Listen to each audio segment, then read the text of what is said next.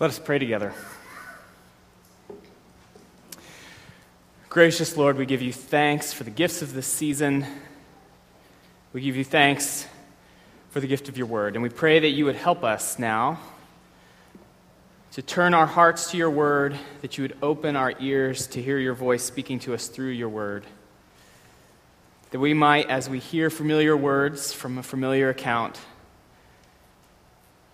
that you would bring them to life in a new and fresh way in our hearts, in our lives, in our minds. May you speak to us now of eternal things, things that matter, for the sake of and in the name of your Son, Jesus, we pray. Amen. So we'll be reading from Luke chapter 2, the beginning of that chapter. It's on page 857 of your pew Bible if you'd like to follow along. There's 3 days left till Christmas, so we're all in the midst of anxious preparations, I'm sure. The good news is that if you're feeling behind for this Christmas, there's 368 days till next Christmas. So you're way ahead if you look at it that way. But our passage this morning speaks of Christmas preparations of a different sort. And so as we go to God's word in Luke chapter 2, verses 1 through 7, I invite you to listen to the word of the Lord. In those days, a decree went out from Caesar Augustus that all the world should be registered. This was the first registration when Quirinius was governor of Syria. And all went to be registered, each to his own town. And Joseph also went up from Galilee, from the town of Nazareth to Judea, to the city of David, which is called Bethlehem, because he was of the house and lineage of David, to be registered with Mary, his betrothed, who was with child. And while they were there, the time came for her to give birth. And she gave birth to her firstborn son, and wrapped him in swaddling cloths, and laid him in the manger, because there was no place for them in the inn. This is the word of the Lord. Thanks be to God. So indeed, if you are feeling a little bit worn down, like you're starting to run on fumes because of the mountain of details of preparation that still lies between here and December 25th, I think we can take heart, and I invite you to take heart, as we look at these first few verses of Luke's account of the birth of Jesus. Because this time of year, there's this irony where we feel like it's supposed to be a very spiritual, peaceful, calm time of year of spiritual preparation for the coming of the Lord Jesus. But of course, for most of us, the non-spiritual preparation takes over, and we have no time left. So we feel that our Christmas preparation is anything but spiritual. And our passage this morning actually speaks right into that reality, because it is, in some ways, the most unspiritual sounding introduction to the birth of the Messiah that you could imagine. Luke takes up, of the 7 verses we read this morning, 5 full verses are filled with logistical details that don't seem very Christmassy at all. We hear of Caesar Augustus issuing a decree for a Roman census. We learn who the governor of Syria is at the time, and we learn of the travel route that Joseph and Mary take to get to the place where they need to be registered. And at first glance, it would seem that there is very little that is spiritually edifying in these verses. We usually skip right through these to get to the shepherds and the angels and the good news of great joy, which will be for all people. But I think that we do a disservice if we skip too quickly past this, because there is good news in these verses for those of us who are feeling like our spiritual preparation for Christmas has been swallowed up with details and logistics and non-spiritual kinds of affairs. Because what Luke is trying to communicate to us with all of this detail is this reality, that God actually doesn't wait until it is a silent night when all is calm and all is bright to show up. He comes right in the midst of the real world that we live in, a world filled with political decrees and inconvenient travel and disruptions and bureaucratic red tape.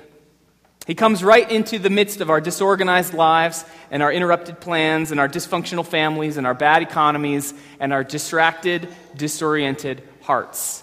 So what Luke is setting the stage for is the realization that no matter what is going on in our hearts and world, no matter how distracted we may be, our lives are not too messed up for Jesus to show up. He doesn't wait until he has our full and undivided attention before he gets to work in the world and in our lives. This is the good news of the gospel, that he did not come for those who were paying attention, but for those who were running away. He didn't come for the healthy, but the sick, the lost, the unnoticed, the unlikely. And so I think these first few verses of what at first seemed to be just tedious historical detail actually serve to remind us that Jesus became incarnate. God became flesh. The Word dwelt among us in the midst of the messy real world of distraction and crowds and exhaustion. And so this is good news for those of us who are tired and distracted and frustrated by the crowds and overwhelmed by this mountain of details that is before us. We're reminded that in the first 5 verses of this passage, we're reminded that Christmas is not about God sweeping us out of details and distraction and noise of the world, but it's actually about God showing up in the middle of the details and distraction and the noise and the trouble of the world. That is what incarnation means, God coming to our condition to take up residence here among us. But I think Luke is saying actually something even more than that, not just that God can be present in spite of a mountain of details, but Luke is trying to show us how God is at work even through a mountain of details.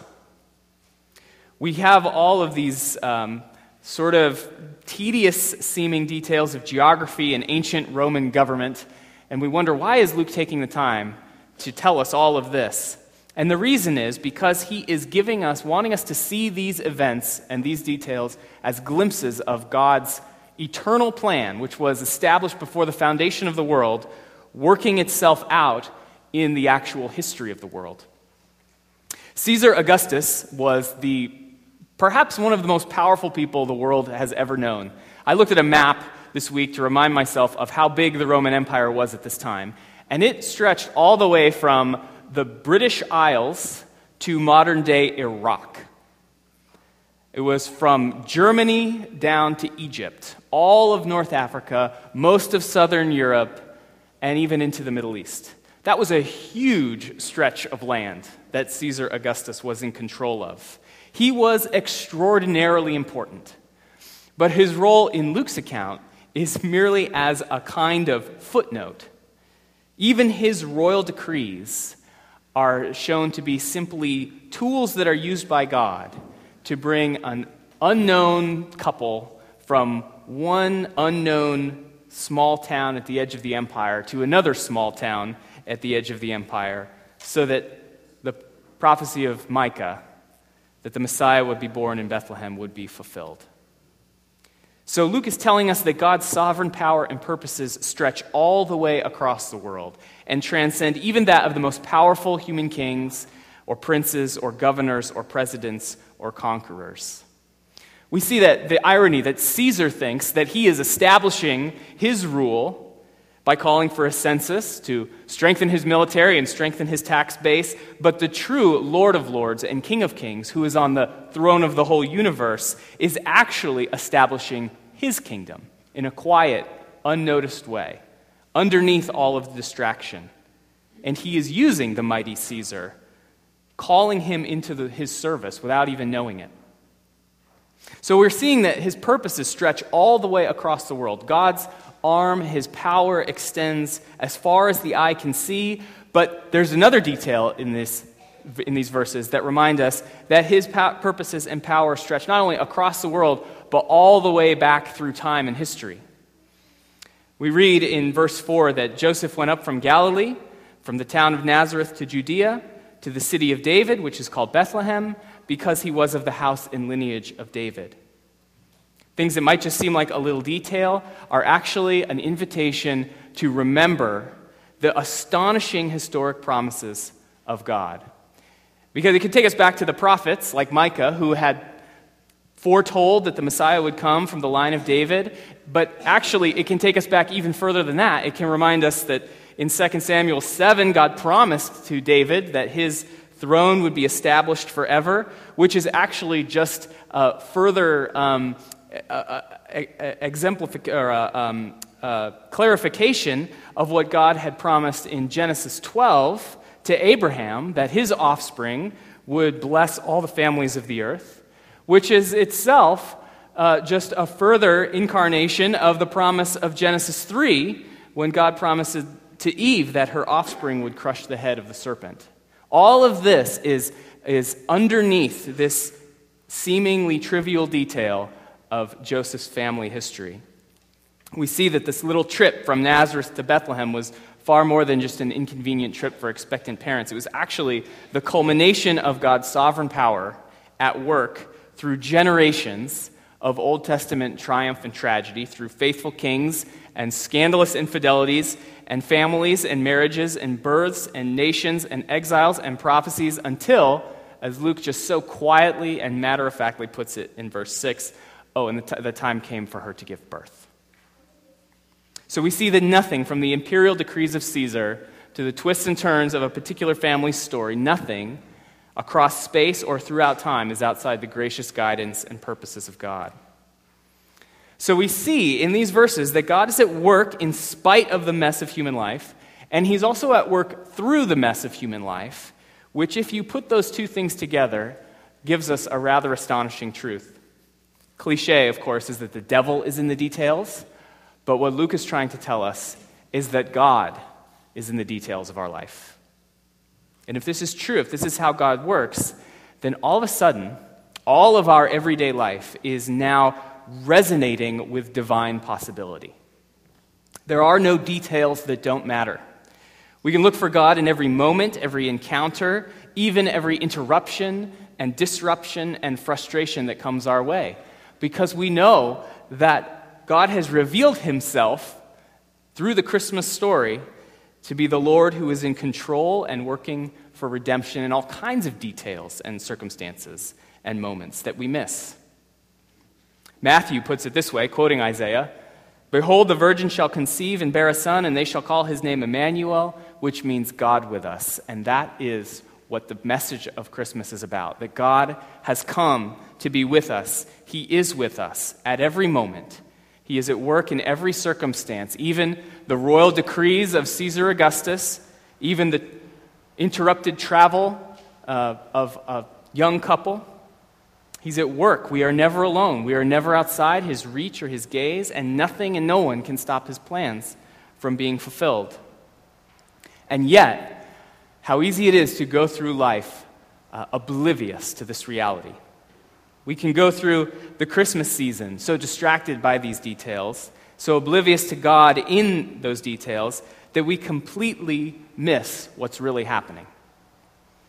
And when this happens, I think we slip into a default spirituality, and we assume that God is far off or uninvolved in the hustle and bustle of life on earth, that he doesn't really care about the details, not concerned with those small matters of our lives, that he doesn't intervene or work in the world, which is, in other words, a default spirituality that is the exact opposite of what Luke is trying to communicate in these first few verses of chapter 2. This is the opposite of a God who shows up and works in the mess of the world. And so what happens when we forget about the fact that God is in the details of our lives, those distractions shift from becoming the way in which we see God at work to becoming the things in which we put our hope. And so we put our hope in the work of Caesar, political arrangements, our family background, where we live, how our family life unfolds. All of these details that Luke is inviting us to see as being under the gracious providence of God and the means through which his plan is working out in our lives. For us, they become all important. The other irony of these passages is that Luke is showing how the birth of Christ turns upside down the things that matter. So Caesar Augustus was the adopted son of Julius Caesar, and Julius Caesar took on divine presumptions. He allowed people to worship him as divine, and so Caesar Augustus became known as a son of God, son of Julius Caesar, the son of God. And he claimed that he was bringing, through this enormous empire of Rome, that he was bringing peace to the world. And so all of this would be clear in the minds of Luke's original readers, that Caesar Augustus claimed to be a son of God, that he claimed that he was bringing peace to the world. And all the while, Luke is inviting us to notice that what's really happening is underneath this and through this, God is bringing the true Son of God who can bring true peace to the world. Through all of these details, what seemed to matter all of a sudden becomes a tool through which God is bringing forth what really matters. And so this is an enormously powerful possibility for our lives as well, because it invites us to look at our lives, look at the plans that have gone sideways for us, look at the details that have us overwhelmed, the distractions that are clamoring for our attention, and ask ourselves where and how the God of Christmas might be at work in the midst of that. It's probably not that we are traveling at 9 months pregnant to our fiance's hometown to stay with our in-laws because a pagan emperor wants to strengthen his rule. But we all have our own details that are before us, that are invitations to distraction, that cause us to doubt God's presence or miss what he's up to. But Luke is telling us that as unlikely as it might seem, God still shows up in the very midst of all of this. In fact, he may be using these details. They may be the very way that God is bringing about his plan in our lives. Of course, we remember that he might be doing this by turning upside down what matters and what is important to us, the Caesars of our lives, reminding us that what we think is powerful and important and significant is actually the way in which God is bringing us to the manger where the true Son of God, the true Prince of Peace, can be found. And so he may be leading us in a direction that we never expected to take us where we really need to be. God may be using a frustrating situation in your life to refine you to become the person that he wants you to really be. But one thing is for certain. If God is using details, if he can use details like a census decree from the emperor of the Roman world to accomplish a promise made thousands of years before, we can trust him to be at work in the unlikeliest of circumstances in our own lives. And we can open our eyes to see how he might be active and at work and present, how the word might be dwelling in the midst of our lives. Because if we can find him wrapped in swaddling clothes and lying in a manger, we can find him anywhere. And of course, we remember that he was later wrapped in grave clothes and laid in a tomb. But just as he didn't stay in the manger, he didn't stay in the tomb. And so the message of Christmas is not only about something that happened when Quirinius was the governor of Syria. It's about someone who is risen and alive and active and at work today. Someone to whom all authority in heaven and on earth has been given. And someone who wants to know us and wants to be active in our lives, wants to love and serve and save us. This has the potential to utterly transform the way we see what seem to be menial, tedious details in our lives. They no longer are meaningless. They no longer are simply noisy distractions, but they are the setting in which God can dwell among us, can make his presence known in our lives, full of grace and truth. And so we are reminded this morning that the God who came in the days when a decree went out from Caesar Augustus that all the world should be registered is the same God who came, as promised, from the house and lineage of David. This God who came wrapped in swaddling clothes and lying in a manger cannot possibly be a God who is distant and removed and uninvolved and uninterested in the details of our lives. This God is a God of the details, overseeing them, working through them. He is Emmanuel, God with us. That's the story of incarnation. God is with us in this life and in the life to come for all who believe. Let us pray. Lord, we pray that you would give us eyes to see you in the details and distractions and disruptions of our lives. And especially as we enter this distracted, disrupted week, we pray that you would be present, that you would make yourself known, and that you would do your work in us and through us. For we pray in Jesus' name. Amen. Please stand and let us sing together.